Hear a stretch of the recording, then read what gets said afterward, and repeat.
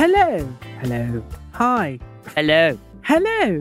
I'm Sarah Vine, and this is Sarah Vine's Female Half Hour from Mel Plus. I'm joined this week and every week by my friend and co-host Imogen Edwards-Jones. Bonjour. Bonjour. Bonjour. Can we talk about Meghan Markle? I know, she needs to get her own ideas. She's been copying us. I know. She's just copying us. I know. I know. She's got the lovely Candice Bushnell on her show. Who we had in the summer. I know. And also, I think we were a little bit more rigorous in our questioning. Exactly. Because in her podcast, she says Candice said, I didn't make very much money out of Sex and the City, which we had discussed actually at length. Do you know what Meghan said? How did they make you feel? I can't remember what we said. Did we say... Poor. I would say poor. So that's not good enough, Candice. Yes. Get your act together. Yeah. Broke. It made me feel broke. Anyway, yes. Or broken. So I think we should just remind the listeners that if they want to hear an actual proper interview with Candice Bushnell, they can do so by going back to the archive. They could, yes. And it was a hoot, podcast. actually. And it was. She was brilliant, actually. Yes. And she came in, do you remember? She came in dressed...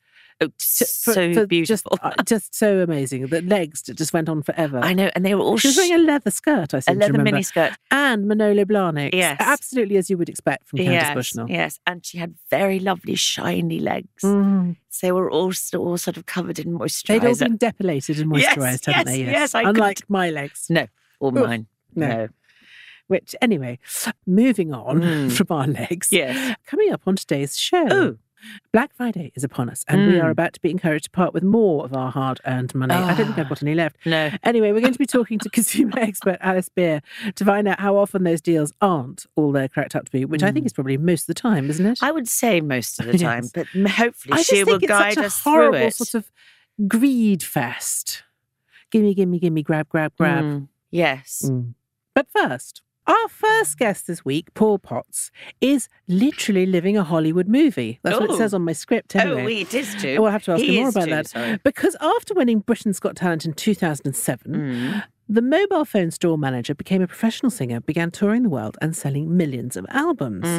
And his story was actually made into a film starring that boy who works in America now. What's it called? James Corden. That's it, your friend. My friend, Anyway, James Corden. yes, your friend. You went to his wedding, didn't you? I did go to his wedding, yes. Anyway, Paul, hello and welcome. It's so nice to hear from you. You're in lovely Swansea and it's raining.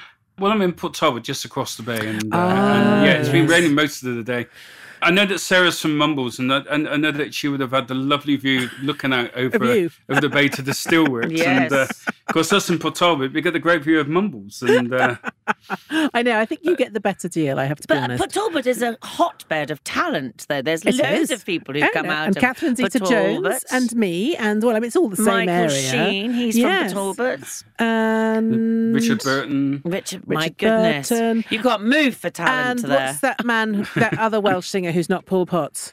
Shirley Bassey. Tom Jones. That's it. Yes, it's something it must be the radiation or something. Or the horizontal rain. Or the horizontal rain. Well, it's not unusual. Very good. Excellent. And that's the reason why my wife tells me I should never call myself a comedian.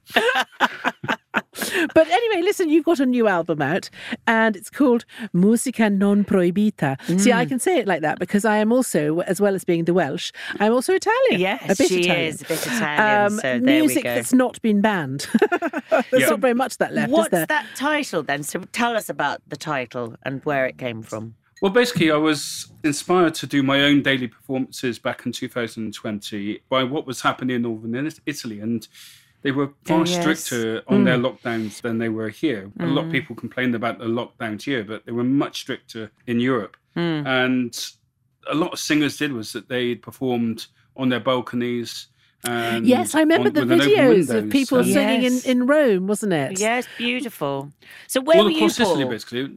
I was here in Port Talbot. So, right, okay, sorry. So I did my own performances from here, but what it told me was that lots of things were forbidden, but music wasn't. Music could still happen. Yeah. So I did daily performances for 4 months, and then I thought, well, let's record some of them. And I'd done probably about 250 different songs and arias, and I thought, well, let's do 12 or 16. And then I got to the studio, and I ended up recording 41. Okay. So I got a little bit carried away. Is there a theme? Apart from it being arias and songs that I performed during lockdown. No, not really. It's a lot of, different music. Some people will have heard before, some that they'll be familiar with, but not sure where they've heard it. But some that they may never have heard before. But that's what music is. It's kind of a journey of discovery. Yes, absolutely. Well, and your journey has been one of discovery. So, I mean, you've gone from being a car phone warehouse manager on Britain's Got Talent to being actually a proper working recording artist. Yeah, it was bizarre. I mean, I flipped a coin to decide whether to send the application in the first place. And also because the audition landed on a Saturday, I had to try and get cover, and I couldn't get cover. So I phoned. No, I Did you phoned pull a BGT. sickie, Paul? You pulled a No, sickie? No. I couldn't have done it. I couldn't have done that. I had one member of staff on holiday, and the other person was under 18, so couldn't have opened the store. So I had to go into a lot of trouble. But I phoned BGT and basically asked if I could change the audition date. And they said, well, no, if you can't make it, you can't make it. That's it. So Gosh, that's in the brutal. end, a part-timer offered that if she could get somebody in that she would cover. And that the guy that was on the holiday did offer, but I said to him that I knew why he was taking the holiday off was to do DIY. And his wife would kill not just him, but me also, if he came off his holiday. So That's funny. I was very happy that my female part-time colleague was able to And were you living get at the a time babysitter. in Port Albert? Is that where you're from? Well, I'm originally from Bristol. That's where my accent's from. But I was living literally just around the corner from the store that I worked at. So, it wasn't a long commute. And I didn't drive at the time, so that was convenient. So why have you moved to Port Albert? I'm quite interested to know how you've ended up in... Sorry, it's a rude question, I know, but I'm dying to know, because not many people voluntarily move to Port Albert. They normally leave. Is that what it is? They normally leave. Yeah, true. No There's offence nothing to Port wrong Albert. with Port Albert. No. Well, I met my wife online, and basically it was about affordability of housing. I mean, there's no way on earth I could have afforded. Yeah, we could have afforded anywhere in Bristol. So, and also she wanted to stay closer to her parents rather than my parents. Right. And God rest their souls, I don't blame her. But yes, but so it didn't bring you immediate. So did you meet your wife before or after you became an international singing star? Superstar. Yeah. I met her in 2001. Oh, okay. It was February the 2nd, 2001, at 8 minutes past 10 in the morning. Right. Of course, that's an odd time to be on a dating app. Yes. She always rolls her eyes when I remember it. Every last detail. Were you having a sort of coffee break or something and just scrolling through? We'd spent about 2 or 3 weeks chatting on a chat room on MSN. Doesn't exist anymore. Oh, okay. But we just started chatting, and then she basically decided there wasn't as much of an axe murder as some of the others she was talking to. And so we ended up meeting, but she didn't send me any pictures of her. Right. She had a picture of me. So that was a warning in advance. But and did you woo her with she didn't song? Disappear. Did you woo her with song? No, I didn't. But basically, one of our first dates was to accompany me to a rehearsal for Verdi Don Carlos in Bath. And she had to drive me there as well. So she enjoyed that. But no, she could read music at the time. Opera wasn't really her thing. Yeah. But our first few dates were around principal rehearsals for Bath Opera. And how have you found being in this sort of opera world? Because it's a very snobby world. I mean, I used to be the arts editor of the Times. And when I was given the job, the director of Garsington, which is the poshest opera in the world, wrote a letter of complaint to my editor. What? That you saying, were too... Dear sir, I can't believe you've appointed this person who grubby woman who knows nothing. I mean, really, who listens to pop music and everything to be the opera. Yes, I mean, so it is a very snobby world. And people who sing arias rather than full-length operas are considered to be, just a bit. So I did not know that. So have really? What's your relationship with all of that lot? Yes. Paul, I'm dying to know. Quite interesting. Well, I've done full roles, and I've done full roles since BGT. I did Cavaradossi in Chiswick House back in 2016. Yeah.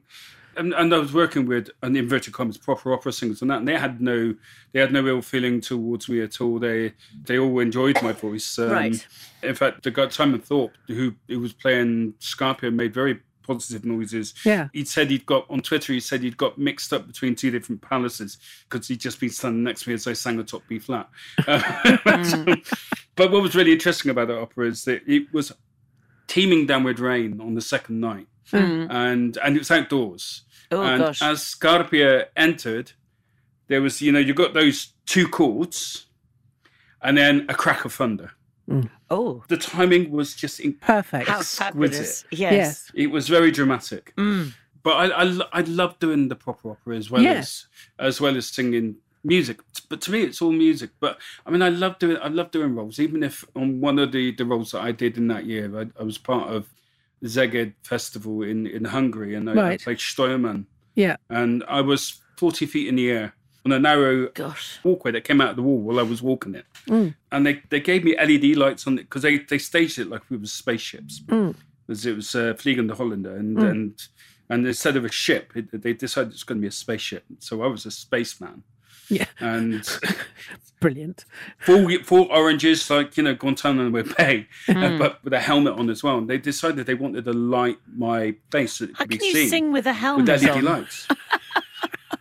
Yes. You find a way. Yes. You find a way. I mean, it's a head mic based. Head mic, just like I did on Masked Singer in Germany. It's just a matter of having the head mic on the inside. Yeah. Because it was an outdoor square. But I had to get them to turn the LED lights off because I couldn't see. Yeah. Because, of course, the dynamic range of being blinded and you just can't see anything. And I said, well, I'm going to fall if I have that on. I'm clumsy enough when I can see. And when you first became famous, that must have been quite a hell of a ride. Did they look after you at all, the sort of the Britain's Got Talent gang? Were they helpful? Did they point you in the right direction? Because I imagine going to bed on the Saturday night feeling, I mean, I suppose it's a sort of a slow burn in a way because you become progressively more and more famous. And there's a time delay, isn't there? Because obviously, throughout the show. Yeah. But I do think the waking up and winning must have been quite something. Well, in our year, it was all done over 9 days, so it was really quite quick. I think in many ways, ITV were taken by surprise how popular it was, and I had to deal with quite a lot of press queries just by myself, and so I ended up on the phone to The Sun for 90 minutes when they were given 20, because there was no PR person sort of on the line as well to tell them to shut up. Yes. But of course, they were bothered by the fact that I'd had a masterclass with Pavarotti and I'd had some training. And I was saying, well, hang on a minute, all this is on the website. People want to look for it. It's there. And also, But also, it's Britain's Got Talent. It's people who, as you say, it's if you've not got Britain's someone got amateurs. Exactly, they will have already done a bit of something. If you've got a dance, if you've got a dance troupe on there, it's not like they'll come on and they've never practiced. Yes, and this is their first go. I mean, and you get those danger magicians. You get those danger magicians that throw knives. Now you wouldn't want them on there having not practiced. No, correct. So I don't understand why there's this. I think it's because they feel that it affects the... Well, it muddied the story, didn't it, of being an amateur from Carphone Warehouse suddenly being brilliant. But I think a lot of people just don't really understand opera. Oh, probably. I think it's quite an alien art form for quite a lot of people. I mean, how much formal training do you have? I had lessons when I was in Italy for over 2 years. I spent 3.5 months in Rimini 1 year in 2000 and another 6 weeks there in 2001. And I got to just below university standard because basically it was 5 mornings a week learning Italian. And when you get to certain levels of grammar, it just gets really, really hard. Because, of course, there's 5 different past tenses. You really use 1 or 2. But when you get... It's nice to have the extra ones. Opera, you're doing... Well, just to confuse people. Just in case, Yeah. Paul, your life story was made into the film with James Corden, and all of that Italian section is actually rather beautiful to watch. I mean, what was it like actually watching yourself being portrayed by somebody else? Did you feel that he did you justice, or did you think, that could have been changed a bit? Also, were you cross you weren't played by Brad Pitt? I think my wife was cross she didn't play herself, and I was played by Brad Pitt. Yeah. But I loved the story as it was told. I mean, I didn't want it to be something that took itself too seriously. When I wrote my own memoir that did take itself more seriously and was far truer to the story than a film can ever be, really, because they have to try and fit everything into 100 minutes, and it gets complicated to try and get everything in. Absolutely. And when you're playing your full-length operas, what's your favourite? I mean, opera singers tend to sort of have a role that they particularly like to inhabit. Who are you?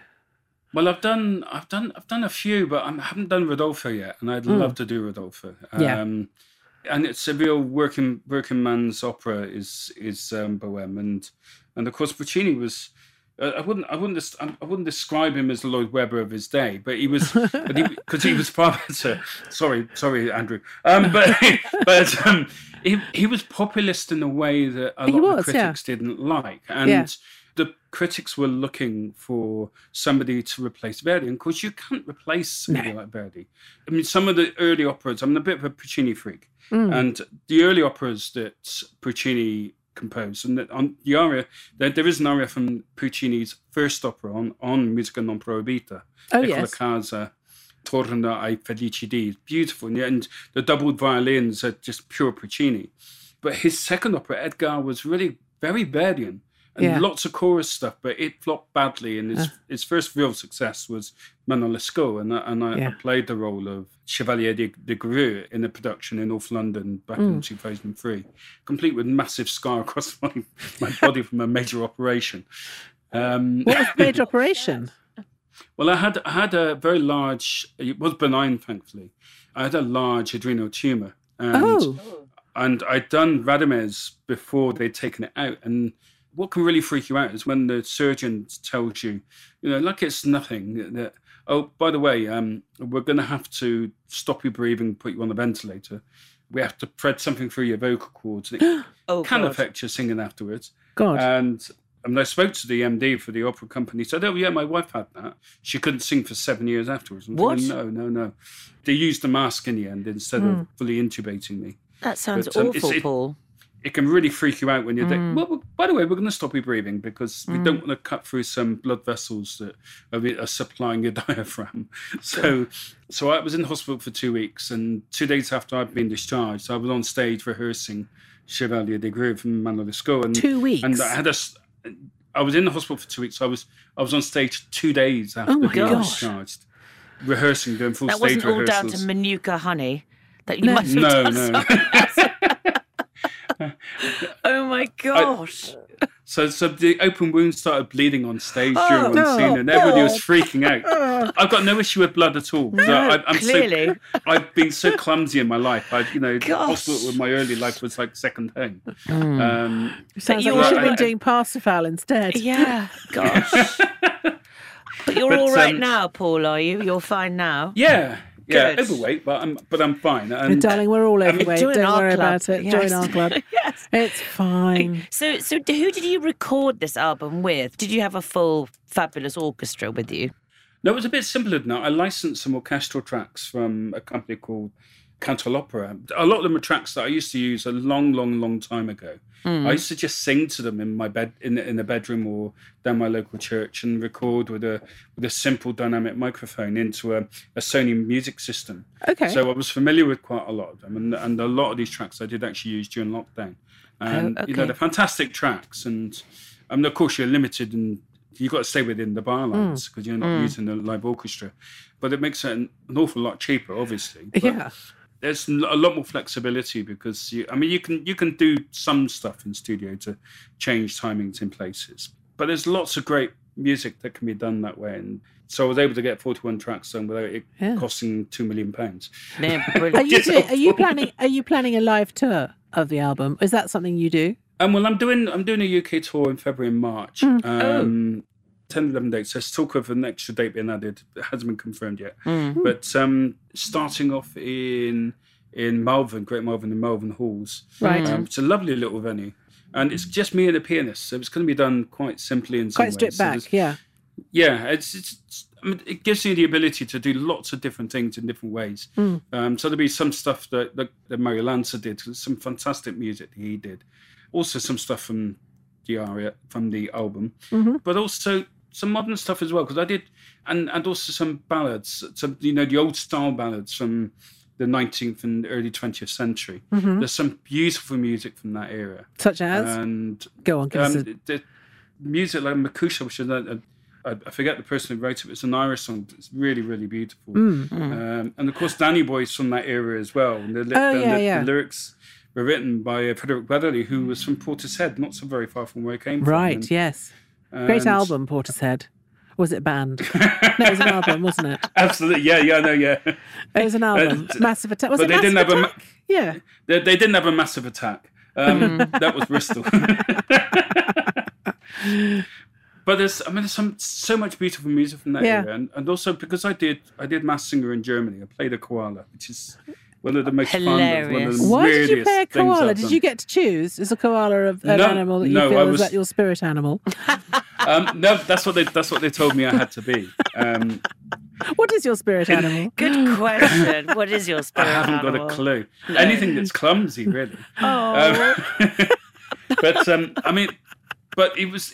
koala was appropriate because I couldn't see, and they were wanting me to cycle in on a trike. Right, because koalas famously cycle a lot. But they're famously blind, and I couldn't see, and I could see myself coming off the stage. Yes. And going sideways and just laughing my head off. Did you win Masked Singer in Germany? No, I didn't. I didn't. The trouble was that one of the judges was Irish, lives and works in Germany. And he kept guessing me every week. Oh, shush. So, that's annoying. So, they guessed me from the start. Even though I was doing music that was completely out of my comfort zone. But some of it, I did do a lot of preparation for it. And I think I recorded some 30 demos for it. Gosh. To give a lot of choice. But the trouble is that TV tends to be a little bit, I'm not sure that lazy is the word. They tend to take the easy option that they tend to pick things that people know really well rather than trying their luck with something that people don't know. And but I did some great pieces of music. Some of them suited me better than others. What sort of tracks did you sing? I did Aha's Take On Me. Oh, yeah. And the stripped back version, like Aha did in their... they did a show in Ålesund in Norway, and the venue that I played myself. And an MTV unplugged version, and it's beautiful and actually closer to the feel of the lyrics than the original, because the lyrics are actually quite melancholy. So the stripped back version, and I've done it on tour since, and there's a very good chance. In fact, I'm fairly certain that I'll be doing it on the UK tour as well. Right. Yeah. And I'm somebody that I believe that music is music.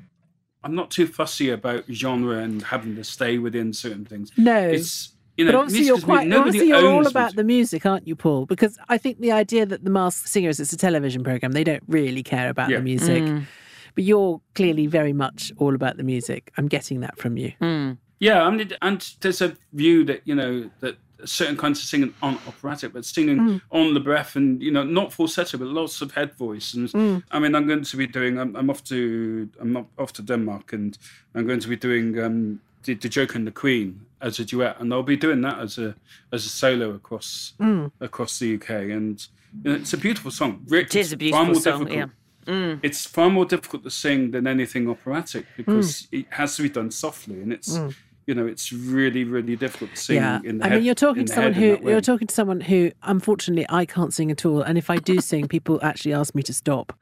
It's such a terrible caterwauling noise. And all my children are the same. Oh, it's very sad. It's just awful. Yes. We're completely tone deaf. So I think it's a real gift being able to sing.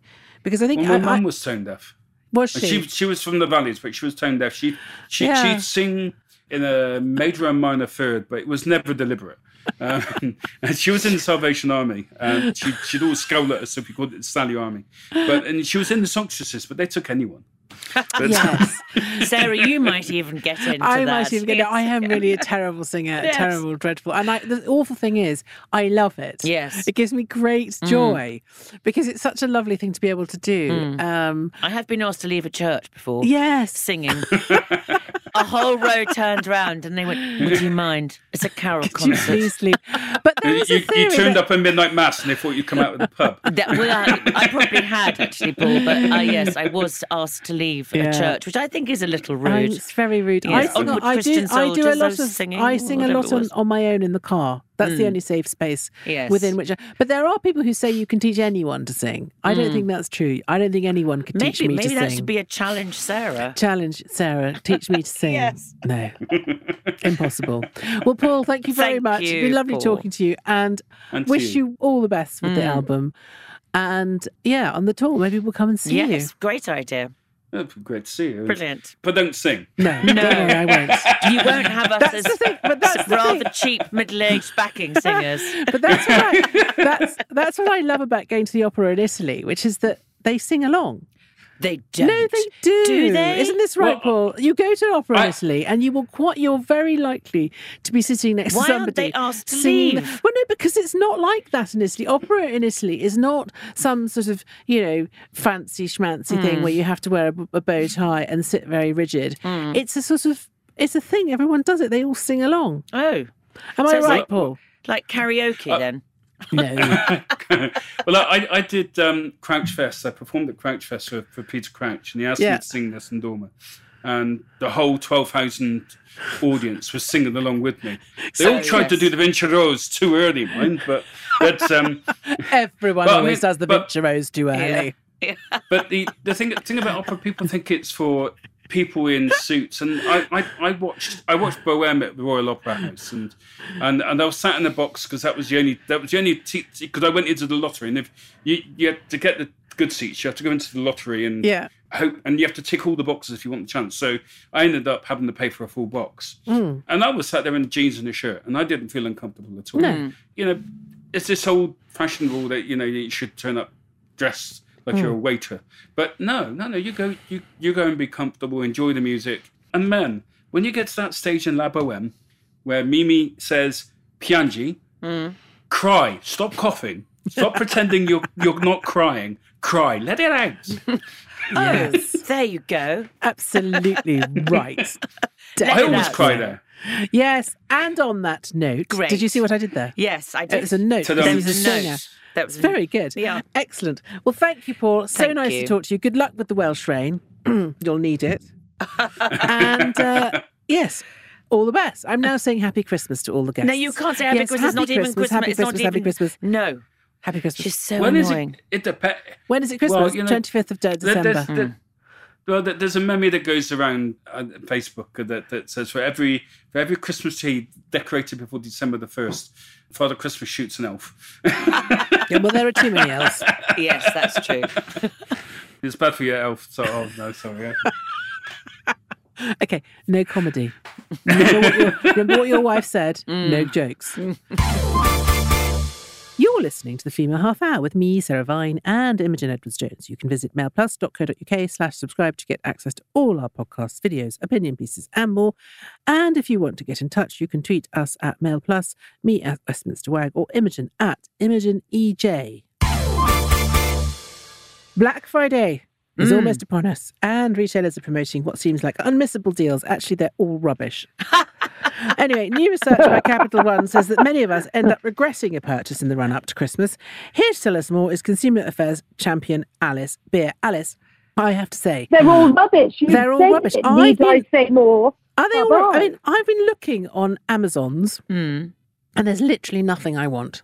Oh, really? It's all televisions that were in date about 5 years ago.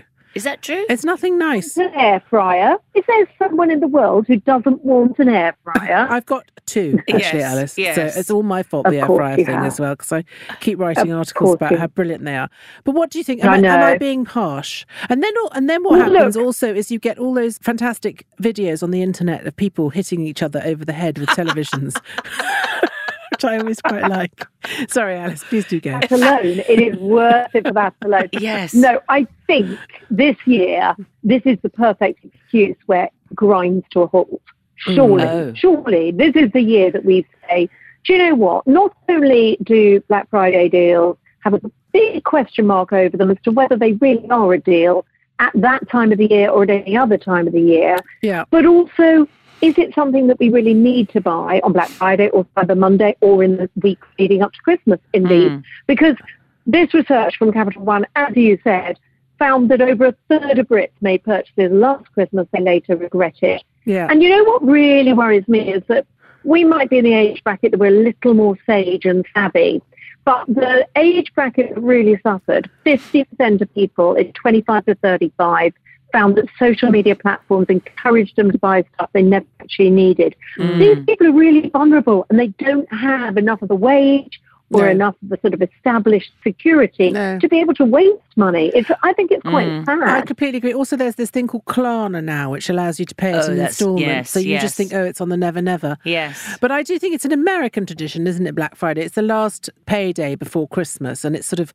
coincides with Thanksgiving. But you see, what I quite like about Christmas, I think Black Friday and Cyber Monday and, Tech Tuesday, they take all the sort of romance out of Christmas, because the whole point about Christmas is you buy one lovely, amazing object that you wouldn't normally buy somebody. Right. I just think the idea that it just makes you buy more stuff, doesn't it? But if you're after, say, a pair of trainers or something that are dramatically reduced by, 30%. Never are. They're never the ones you want. They're never the I Jordan think 4s. This isn't for that specific purchase. The biggest regrets were in the fashion segment. Right. Clothing was the biggest sector of regret. Oh, really? I think the biggest thing that people genuinely are waiting to buy their telly or their sofa. And that's the big thing. Or some white goods, perhaps, or hoping that a vacuum cleaner a cordless vacuum will be reduced. They are looking for practical goods. And there don't seem to be that many regrets from then. And I think that if people are genuinely waiting to buy something, genuinely budgeting for it, and they use credit where they can control it, get their protection, that Section 75 I'm always harping on about, that a credit card will give you if it's over 100 quid, then it's not a bad deal if it's the right thing for you and you budgeted for it. But if it's on a whim or on pressure from social media, or you're buying it because it looks like a fantastic bargain, then it's wrong, especially now of all time. Yeah, I know. And also, I think it takes the fun out of the January sales. Well, that's what I was thinking. Because I used to love that thing of having to actually wait for actual January. Yes. Now the January sales pretty much start on the 24th. Yes. I mean, this whole you see, I've always found January sales quite depressing, because you then all those exciting clothes and things that you thought, well, hey, it's party season. And suddenly there they are on the rails looking rather drab and forlorn, and they're sort of a third of the price. And you think, that lovely jacket that you spent a huge amount of money on is there in a crumpled heap in the corner. And you think, I'm the idiot that spent that amount of money on that. Yeah, I agree with you. Exactly. But is it a lifesaver for retail, this sort of Black Friday frenzy that we work on? Are they now on? addicted to it? Yes. I mean, can they now live without it? Well, it used to be that there's this, I think it's an urban myth, that Black Friday is so called because it's the day that the shops go from being in the red to in the black. So they make a profit as from then. So on Thanksgiving, bit like taxpayers now. Bit like taxpayers. Exactly. I'm waiting for that day. It's VAT return day here. I think that really, yes, we are in the habit of it, but I think we're a lot more cynical, and that's a good thing. But what we hadn't reckoned on was this pressure from social media, the pressure from the algorithms that pop up in every single paper. Can I tell you what happened to me this week? I bought, because of pressure from social media, I bought a giant leaf-shaped blanket. What? For my daughter. Are you insane? Why was that a nice idea? It was quite fun. It's a blanket that's shaped like a leaf. No? Yeah. No, it sounds gross. Okay, sounds that sounds absolutely gross. Yeah. No naked flames anywhere near that daughter. No naked flames. That would be bad. It was on the internet. I don't know why I bought it. It looked fun. Sarah, no, you see, this is what happens. Because the algorithm got you between the eyes and you hesitated over. Absolutely. Yeah. Have you seen that thing? The dress that will change your life. No. Have you seen that one? No, I clearly need it. You're not buying it along with a leaf dress jumper. It's a dress that every time you go out for lunch or go out in the evening, you will reach for, because it's going to change your life. And it's the most ordinary man-made fabric, fast fashion, hideous thing. But it just is billed at the dress as the dress that will change your life. And suckers like you are going to go for it. Yes. Do you think? Sorry, was that harsh? No. I agree with you. I keep getting anti-bloat pills on my Instagram. No, I get. Instagram. Gross flatulence. My Instagram is full of jewellery for some reason. Jewelry, okay. Makeup.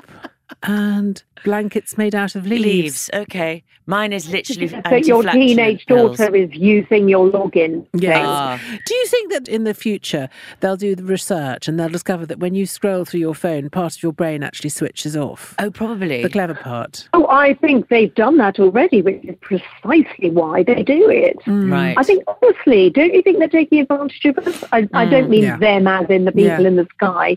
I mean the marketing, retailer. Yes, do you know what I mean? Yeah, completely agree. No, my friend of mine bought one of those stomach flattening things off the TikTok. Slender Tone. And she came in. No, it's a top that, she'd looked at TikTok and there'd been all these TikToks of people's stomachs disappearing. So she bought one of those. She said it's just like a normal vest. It's literally just a vest. I know the top you mean. People pull it on over their stomachs and go off to weddings and things. Yeah. I've seen that advert. Yeah. But Alice, have you got your eye on nothing then? You've got your eye on nothing for Black Friday. Yes, Alice, is there a deal that we can actually get? Yes. Is there a good one? Come on. Is there one? Well, look, I'm not... Look, the thing is that what might be a good deal for me, we're sort of a similar demographic with probably similar age children, so our bargains might coincide. Yeah. But I would say that what is a good deal for me is not a good deal for the next person. I've got no kids at home. I'm not really batch cooking and stuff.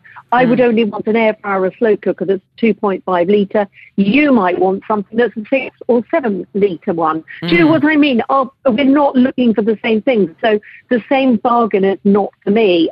So I'm not going to guide anyone to anything in particular. I think that really it's mindful shopping and that's it. And if you can take a break from social media over the next week and just calmly make your own Christmas, concentrate on presents of relatives rather than presents for relatives. Yeah. That's what it's about. I think this is sort of also to do with internet shopping. I mean, I think people... it used to be nice to go to a shop and buy things because you do think about things a bit more and you touch them and lift them up and pick them and look at them and stuff. Whereas on the internet, you just click and buy and it does tend to sort of... Or click and hick, or hick and click, which is my favourite thing of doing, which is drunk buying, which is a terrible, terrible thing to do. We've all been there. But can I tell you my favourite ever advice that I give to people about baskets and buying online? So if you imagine that your virtual basket is a physical one, it's metal and it's digging into your hips, you're not getting the one on wheels. You've got the physical one you've got to carry, which I don't know who designed them, probably wasn't a woman. You're carrying it. Look at all the things that you've put in it. It's heavy. If you were in a shop, you would be saying, actually, blimey, I better make it to the till now. Yeah. You'd get to the till and you'd say, actually, I'm not going to take that one. I'm not going to take that one. And you'd have a little rethink at the till with this whole basket. What I'm saying is park the basket, leave it, go away, because two things will happen. One is you will probably have had the adrenaline shot that is the shop online. You put the frocks in the basket and that might be all you needed. You don't actually need to go and purchase them. And the second thing that will happen is you'll get emails from that company saying, hey, Alice, our best friend Alice, you left things in your basket. Come on back, 5% discount. Yes. Here's a little code. Here's a little code. I do that on purpose. I did not see that. No, Alice, I know about this trick. They will often send you a 15% discount code if you just leave stuff in your basket. They will. Yeah, they will. I'm desperate for you to buy that is the toppest of top tips. That was Consumer Affairs Champion, Alice Beer. If you enjoy listening to The Half Hour, why not visit mailplus.co.uk/subscribe to get access to all our podcasts, videos, opinion pieces and more. If you want to get in touch, tweet us at mailplus, me at Westminster Wag, or Imogen at Imogen EJ. You have been listening to The Female Half Hour with me, Sarah Vine, and Imogen Edwards-Jones. Thank you for listening.